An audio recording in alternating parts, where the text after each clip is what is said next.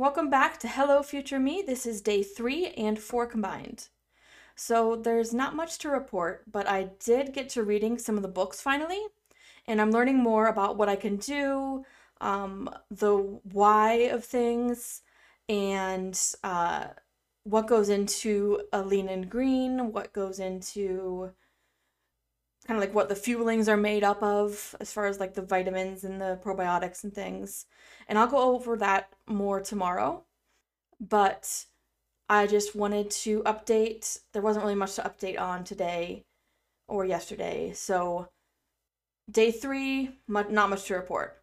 My boyfriend came over and helped me finish the non planned food in my apartment, so that was really nice. I don't have to look at it or think about it, I don't have to have that temptation. Today, day 4, we're going to a comedy show, so I have to pack some food this time again. And this should be interesting because the show starts at 7 and I have a fueling at 7:15, I believe.